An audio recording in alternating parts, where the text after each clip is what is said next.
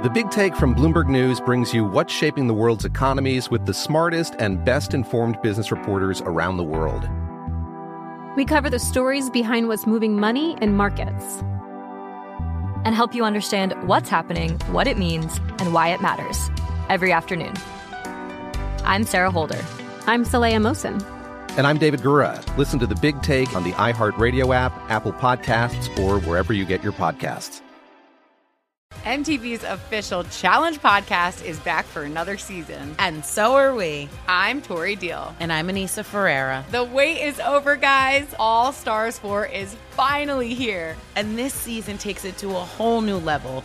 Old school legends, modern power players, and ex-lovers are all competing in Cape Town, South Africa for the prize of $300,000. And we're going to be right here along with you fans, covering every episode on the podcast. Listen to MTV's official Challenge podcast on the iHeartRadio app, Apple Podcasts, or wherever you get your podcasts.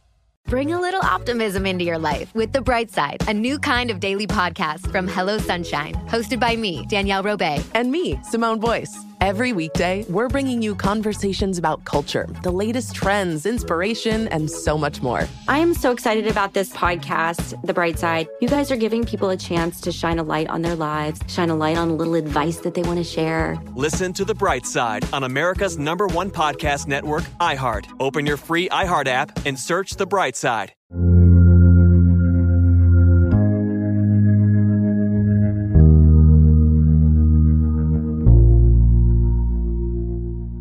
It is 1971, and the August heat beats down on the Wiltshire countryside in southern England.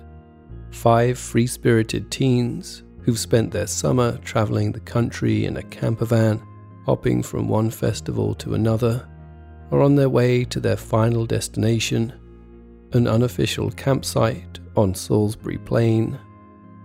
As their van crests a hill, it comes into view: Stonehenge. The behemoth stands tall and inscrutable against the rolling green hills. The ancient ruins are comprised of a partial outer ring of vertical sarsen stones that stand about 13 feet tall and 7 feet wide, some still possessing their stone lintels. And in the centre of it all stands what's left of a series of trilithons, huge, standalone N-shaped structures, which together once stood in the shape of a horseshoe. 3 still stand complete, each around 20 feet high. They look like giant portals to some other place. Another vast stone of the inner sanctum lies flat on the ground, leading some to believe it may have been some kind of altar. The 5 teenagers are mesmerized as they draw ever closer. Even at a distance, the vastness of the stones and their weighty presence is palpable. Just beyond it lies what's known as a heel stone, a single outlying standing stone to the northeast. The kids in the van think back to the summer solstice 2 months before, when they, along with many of their friends, gathered there to watch the sunrise. It crested the horizon just to the left of the heel stone. Many years before, a second stone had stood there too, the pair of them perfectly framing the rising solstice sun. As the 5 friends continue on their way, they talk about how it all might have once looked: the perfect, completed circle of the outer ring, the giant trilithon stones inside, the tallest of which would have towered over the others at 24 feet high. Debate surrounding what's left of the stones that litter the inner circle continues to rage to this day, as archaeologists, historians, and geologists argue over which stones stood upright, which ones have broken into pieces, and what on earth it was all for. None of which is any concern to the teenagers as they arrive finally at their destination. After parking up, they grab their camping gear and head straight for the mighty structure. The enigmatic stone circle looms high over the teenagers as they make their way inside, passing first through the outer ring before settling right in the center, pleased to find the place is completely deserted. And there, among the collapsed stones, they pitch their tents.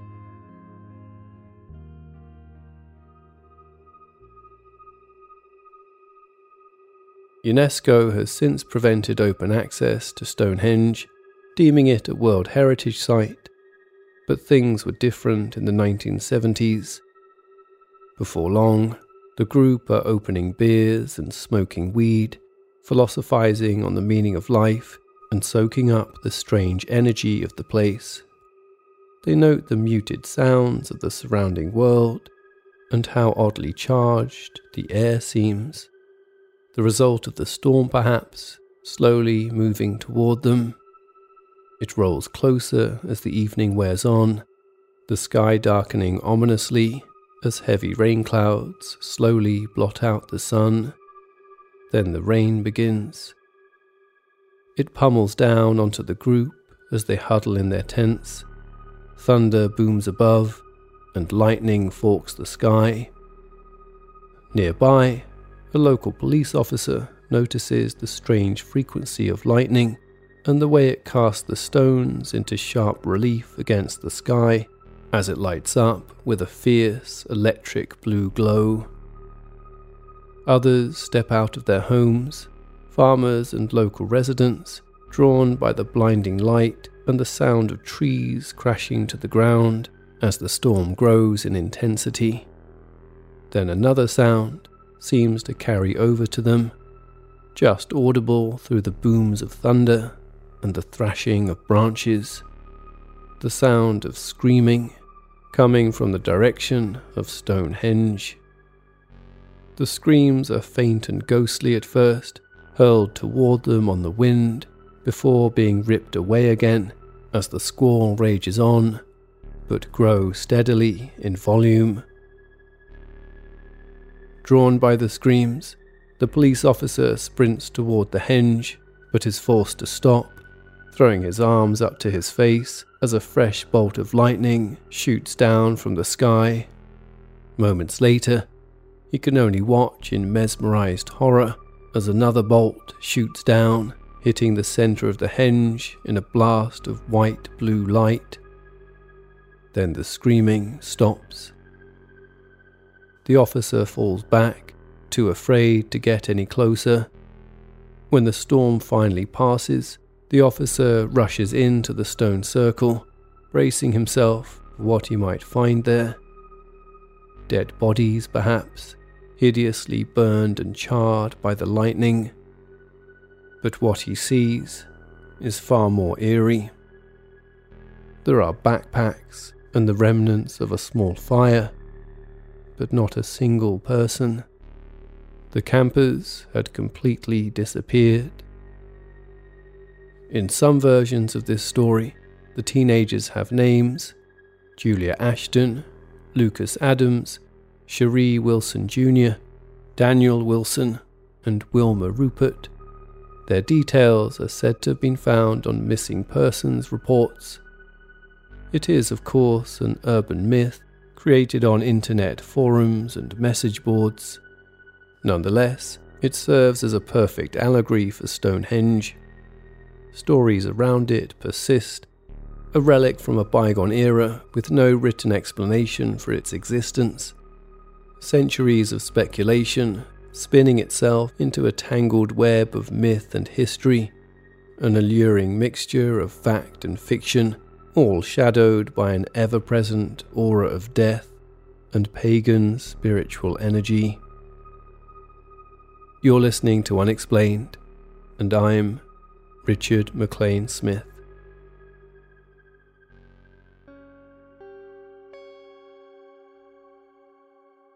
Stonehenge captivates us precisely because we don't have all the answers. Who built it? How did they build it? When did they build it? And most importantly, why did they build it? One of the earliest answers came from one of Britain's earliest historiographers, Gulfridus Alturas, also known as Geoffrey of Monmouth.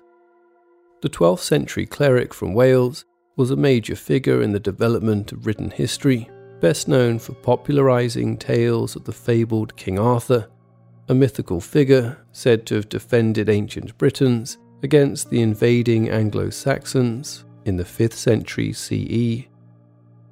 For his Stonehenge origin story, Galfridus Alturus spun a tale of magic and wonder. According to him, back in the 5th century, two brothers named Hengist and Horsa, members of the ancient tribe of people known as Jutes, arrived in Britain from what is present-day Denmark. They came first to fight as mercenaries for the so-called King Vortigern of the Britons, but would eventually turn on him. Hengist is said to have led a bloody uprising, murdering 400 or so of Vortigern's men.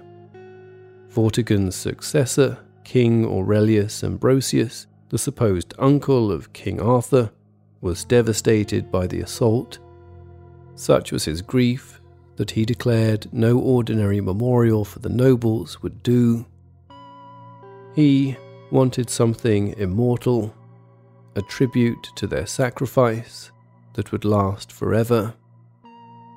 His builders made suggestions, came to him with plans, but nothing seemed like it would truly last. After weeks of pacing and fretting, he summoned for the wizard Merlin. Merlin did not disappoint. "Have you heard of the giant's dance, your majesty?" he asked him. Ambrosius had not, and so Merlin explained all about the strange circle of stones that had been brought from Africa all the way to Ireland by a group of giants. The stones, known as the Giant's Dance, were said to be located at the top of a mysterious mountain called Mount Kileraus. Legend had it that the stones were used as a site for performing strange magic rituals and had magical healing properties. It was Merlin's suggestion that they find the stones and bring them back for themselves to use for King Ambrosius's memorial. Ambrosius agreed, and within days, he and his brother, King Uther Pendragon, King Arthur's father, gathered a small army and set off for Ireland.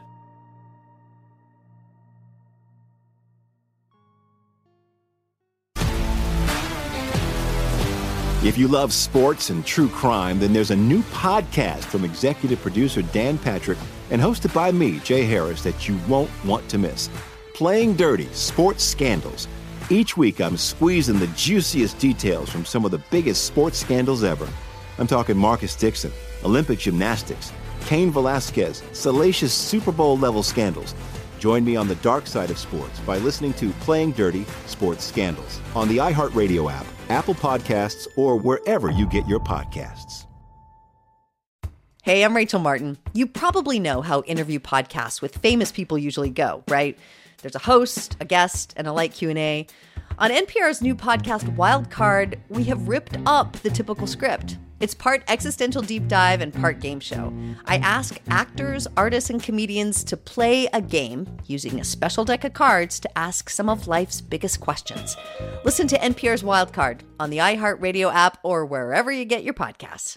Oh, hi, I'm Rachel Zoe, and I'm back for another season of my podcast, Climbing in Heels. You might know me from the Rachel Zoe Project, or perhaps from my work as a celebrity stylist. And guess what? I'm still just as fully obsessed with all things fashion, beauty, and business. My podcast, Climbing in Heels, is all about celebrating the stories of extraordinary women, and this season, we're taking things up a notch. I'll be talking to some incredible women across so many industries, from models and beauty industry stars to doctors, entrepreneurs, and TV personalities. Climbing in Heels is here to bring you a weekly dose of glamour, inspiration, and fun. Every week, listeners will be able to ask me any questions. I'm answering it all. My life is absolutely crazy with so much going on, and I'm so beyond excited to bring you along for the ride. Whether we're talking red carpet looks, current trends, or products I'm obsessed with, I'm here to be your fashion fairy godmother. Listen to Climbing in Heels every Friday on the iHeartRadio app, Apple Podcasts, or wherever you get your podcasts.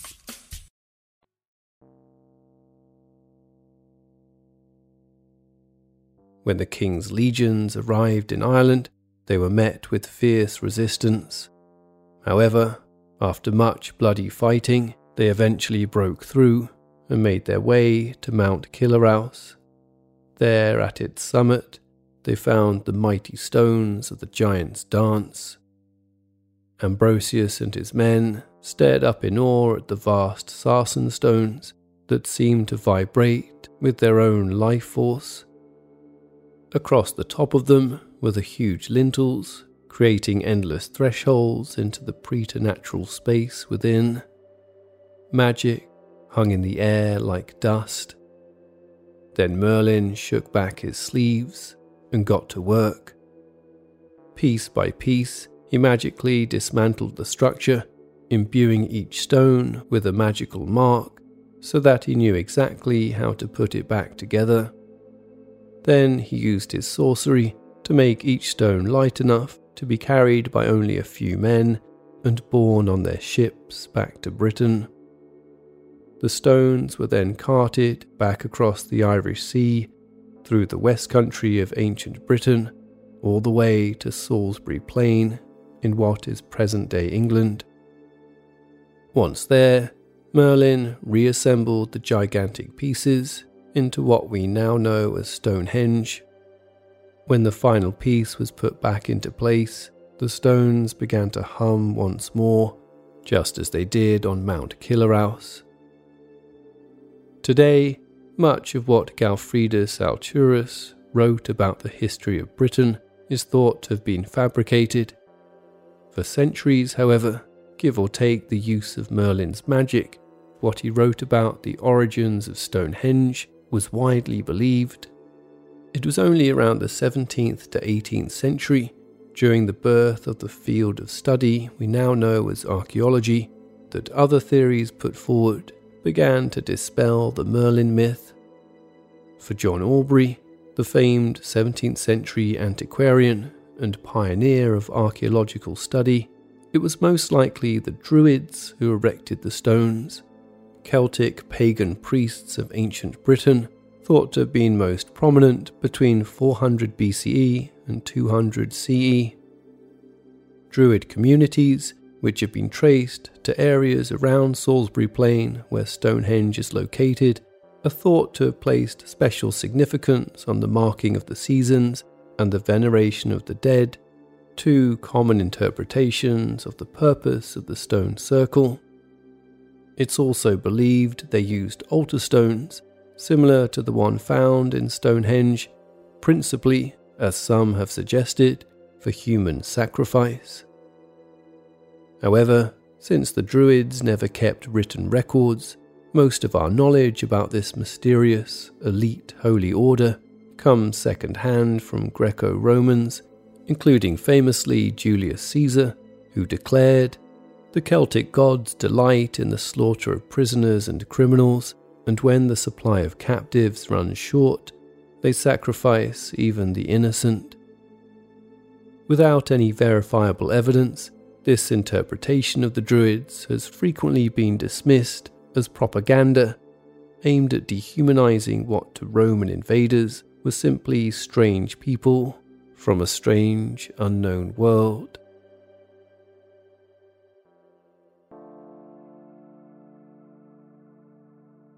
Back in the 1920s, archaeologist William Hawley was carrying out excavations at Stonehenge when his assistant, Robert Newell, discovered a ring of 46 chalk pits surrounding the stone circle.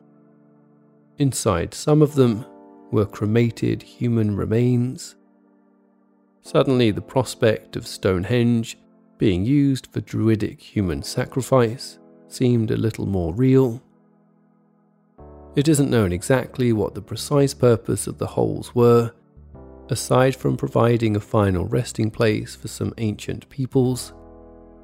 Known today as Aubrey Holes, named after antiquarian John Aubrey, some have speculated they may have had an astronomical significance and were possibly the markings left behind by another stone circle.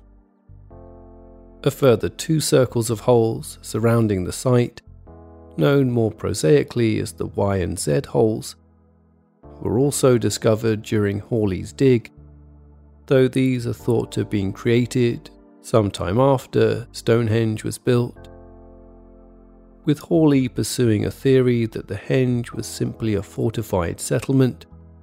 The cremated remains he found there were gathered together and placed in Aubrey Hole number 7, where they were reburied and forgotten about.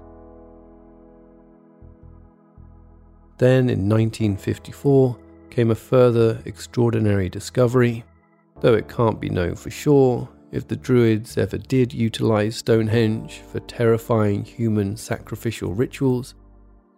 What was proved beyond any doubt was that they didn't build the thing. Back in the 1940s, physical chemist William Libby was a key player in the Manhattan Project, helping to develop a more productive way to enrich the uranium used in the first atomic bombs. Later, as a professor of chemistry at Chicago University, he returned to the area of study that had interested him prior to the war, the study of radioactivity.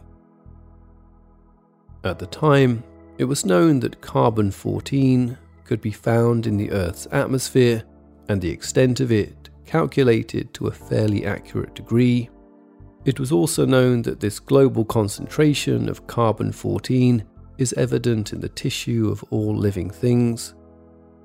What Libby realized was that because plants and animals cease ingesting carbon-14 when they die, all he had to do to work out how long ago something died was measure the state of the carbon-14 in its remains. By then applying the half-life principle, the rate at which atoms decay, you could calculate how old it was. William Libby's discovery, known of course as carbon dating, would win him the Nobel Prize in 1960. Before then, however, one of the first things he tested his theory on was Stonehenge. Using the charcoal remains of a campfire found at the site, Libby calculated that they dated to as far back as 1848 BCE. A further carbon dating analysis in 2008 pushed the first known use of the site even further back to 2300 BCE, but there was even more yet to come.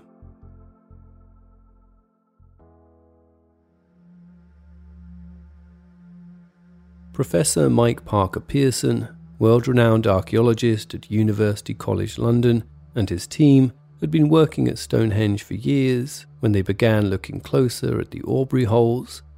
It was they who finally took the remains from hole number 7, estimated to contain more than 50,000 cremated bone fragments of roughly 60 individuals, and had them dated.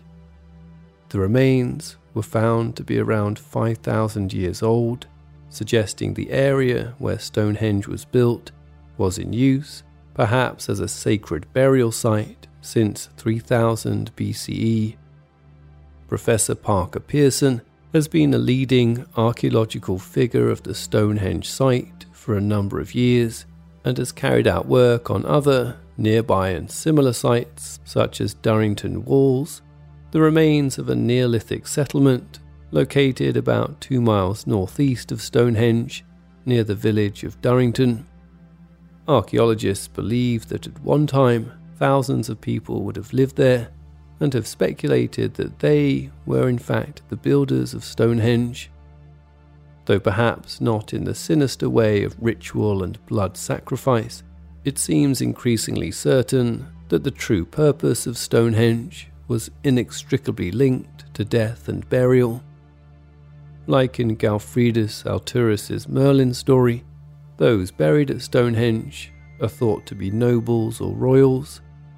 Professor Parker Pearson's team have estimated that the cremated remains of as many as 150 to 240 people were buried within Stonehenge over a period of 500 years. As time went on, remains were buried more and more frequently.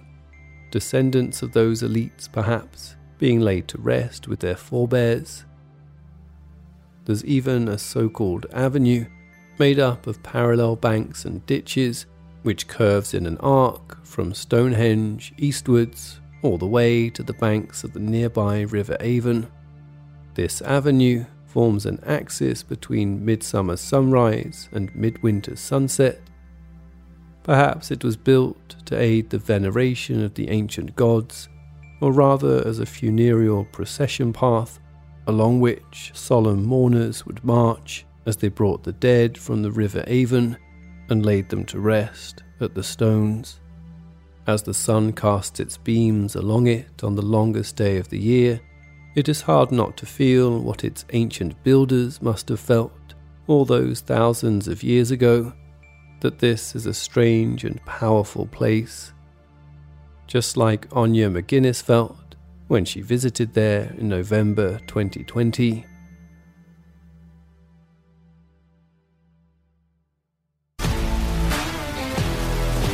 If you love sports and true crime, then there's a new podcast from executive producer Dan Patrick and hosted by me, Jay Harris, that you won't want to miss. Playing Dirty: Sports Scandals. Each week I'm squeezing the juiciest details from some of the biggest sports scandals ever. I'm talking Marcus Dixon, Olympic gymnastics, Cain Velasquez, salacious Super Bowl level scandals. Join me on the dark side of sports by listening to Playing Dirty: Sports Scandals on the iHeartRadio app, Apple Podcasts, or wherever you get your podcasts. Hey, I'm Rachel Martin. You probably know how interview podcasts with famous people usually go, right? There's a host, a guest, and a light Q&A. On NPR's new podcast, Wildcard, we have ripped up the typical script. It's part existential deep dive and part game show. I ask actors, artists, and comedians to play a game using a special deck of cards to ask some of life's biggest questions. Listen to NPR's Wildcard on the iHeartRadio app or wherever you get your podcasts. Oh, hi, I'm Rachel Zoe, and I'm back for another season of my podcast, Climbing in Heels. You might know me from the Rachel Zoe Project, or perhaps from my work as a celebrity stylist. And guess what? I'm still just as fully obsessed with all things fashion, beauty, and business. My podcast, Climbing in Heels, is all about celebrating the stories of extraordinary women, and this season, we're taking things up a notch. I'll be talking to some incredible women across so many industries, from models and beauty industry stars to doctors, entrepreneurs, and TV personalities. Climbing in Heels is here to bring you a weekly dose of glamour, inspiration, and fun. Every week, listeners will be able to ask me any questions. I'm answering it all. My life is absolutely crazy with so much going on, and I'm so beyond excited to bring you along for the ride. Whether we're talking red carpet looks, current trends, or products I'm obsessed with, I'm here to be your fashion fairy godmother. Listen to Climbing in Heels every Friday on the iHeartRadio app, Apple Podcasts, or wherever you get your podcasts.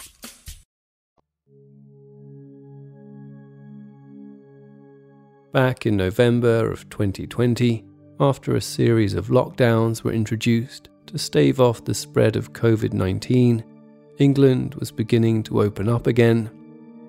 With the threat of another surge of the infectious disease likely to take hold again soon, the threat of another lockdown was also imminent. And so, while she could, Anya McGuinness and her boyfriend decided to get out of Oxford for the day and take a drive to Stonehenge.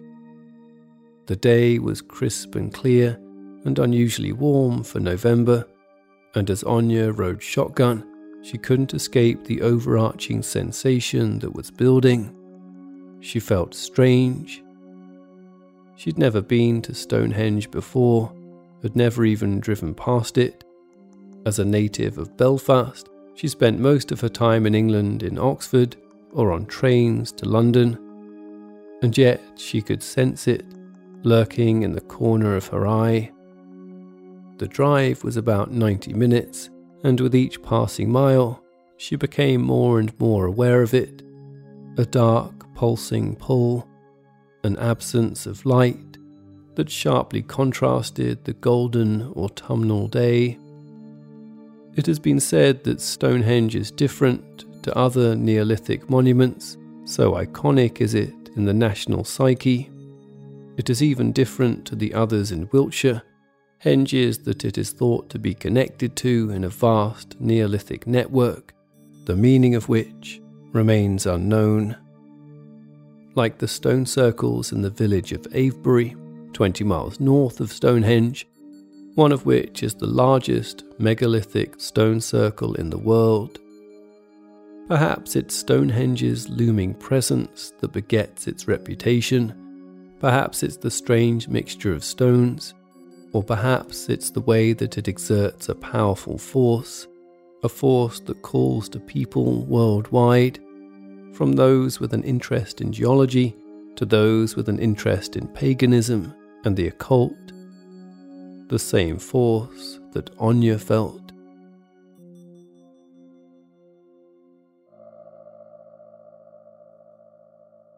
As they approached Salisbury Plain, where Stonehenge is located, Anya, like those apocryphal hippies of the 70s, like anyone who visits the ancient site, thought about the solstice. She knew that marking the passage of time was important to many ancient cultures. For the people of Stonehenge, most likely farmers, growing crops and tending herds of animals, knowing when the seasons were changing was important. She also read about the Coneyberry anomaly, another strange Stonehenge mystery. The Coneyberry anomaly is a pit with animal remains and other refuse found close to the Henge site. Excavations discovered a large amount of Neolithic pottery, together with a large quantity of animal bone, and strangely, flint tools from both the Neolithic era and earlier Mesolithic era.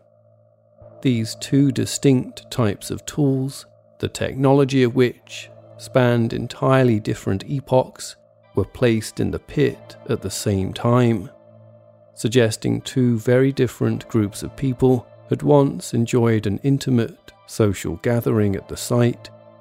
The material in the pit was dated to somewhere in the region of 3900 BCE. The more Anya read, the more she realized that the whole layout of Stonehenge is designed in relation to the solstices, marking the death of one year and the birth of another, and all the hope and fear that is extant between the two.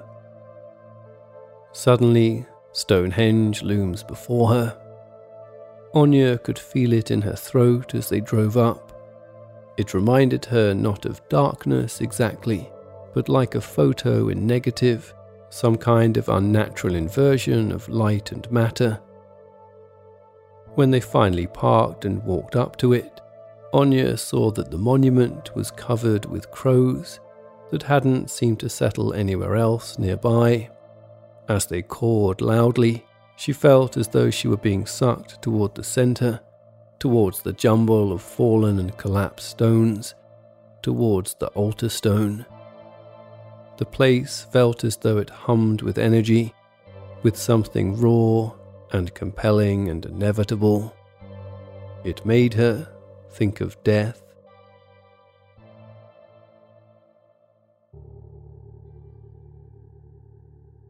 Anya and her boyfriend entered the visitors' center and carried out the obligatory reading.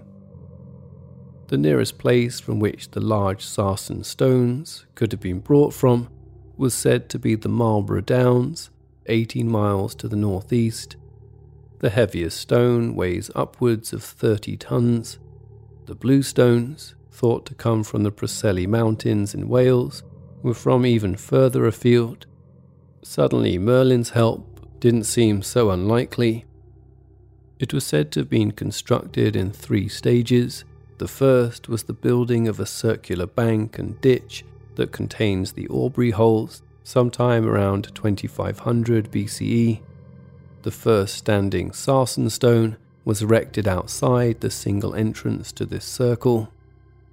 200 years later, the blue stones and trilithons appeared, carefully crafted by hand into a slightly convex shape and then slotted into place, with lintels covering each of the 2 vertical stones, hinged artfully into place with tongue and groove joints. Some 1500 years later, The Bluestones were dismantled and re-erected inside the circle, where they can be found today. The so-called altar stone, which is said to have somehow travelled over 180 miles from Milford Haven in Pembrokeshire to the north, was then set up inside the circle. It would have taken thousands and thousands of collective hours over thousands of years, employing huge amounts of strength, machinery, and highly detailed planning, and despite all of the archaeological conjecture, no one can really say by who or why. Anya felt its strange pull once more. "We have to get a picture," suggested her boyfriend. Anya sighed but eventually agreed and posed a short distance away from the henge itself. Her boyfriend took the picture on her iPhone. "Oh, hold on," he said as she walked back towards him. "It's come out really weird," he said. She paused beside him to look. Were all the other pictures from the day, photos in the car as they left Oxford, snaps of their lunch at a nearby cafe, even pictures of the signs at the car park, were completely normal. But this one was not. It had somehow zoomed in and distorted, even though her boyfriend swore he didn't do anything unusual. Anya looked closer and felt a shiver run down her spine. Her face was marred and hazy. She had 2 sets of eyes, and her nose and mouth were distorted. It was as though something otherworldly had interfered with the pixels.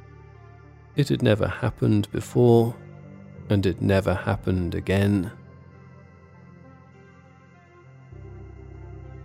This episode was written by Ella MacLeod and Richard McLean Smith. Unexplained is an AV Club Productions podcast created by Richard McLean Smith. All other elements of the podcast, including the music, were also produced by me, Richard McLean Smith. Unexplained, the book and audiobook, with stories never before featured on the show, is now available to buy worldwide. You can purchase from Amazon, Barnes & Noble, Waterstones, and other bookstores. Please subscribe to and rate the show wherever you get your podcasts, and feel free to get in touch with any thoughts or ideas regarding the stories you've heard on the show. Perhaps you have an explanation of your own you'd like to share. You can find out more at unexplainedpodcast.com and reach us online through Twitter at unexplainedpod and Facebook at facebook.com/unexplainedpodcast.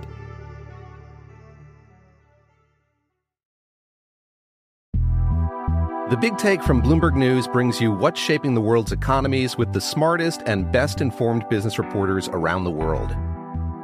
We cover the stories behind what's moving money and markets, and help you understand what's happening, what it means, and why it matters every afternoon. I'm Sarah Holder. I'm Saleha Mohsin. And I'm David Gura. Listen to The Big Take on the iHeartRadio app, Apple Podcasts, or wherever you get your podcasts. MTV's official Challenge podcast is back for another season. And so are we. I'm Tori Deal. And I'm Anissa Ferreira. The wait is over, guys. All Stars 4 is finally here. And this season takes it to a whole new level. Old school legends, modern power players, and ex-lovers are all competing in Cape Town, South Africa for the prize of $300,000. And we're going to be right here along with you fans, covering every episode on the podcast. Listen to MTV's official Challenge podcast on the iHeartRadio app, Apple Podcasts, or wherever you get your podcasts. Bring a little optimism into your life with The Bright Side, a new kind of daily podcast from Hello Sunshine, hosted by me, Danielle Robay. And me, Simone Boyce. Every weekday, we're bringing you conversations about culture, the latest trends, inspiration, and so much more. I am so excited about this podcast, The Bright Side. You guys are giving people a chance to shine a light on their lives, shine a light on a little advice that they want to share. Listen to The Bright Side on America's #1 podcast network, iHeart. Open your free iHeart app and search The Bright Side.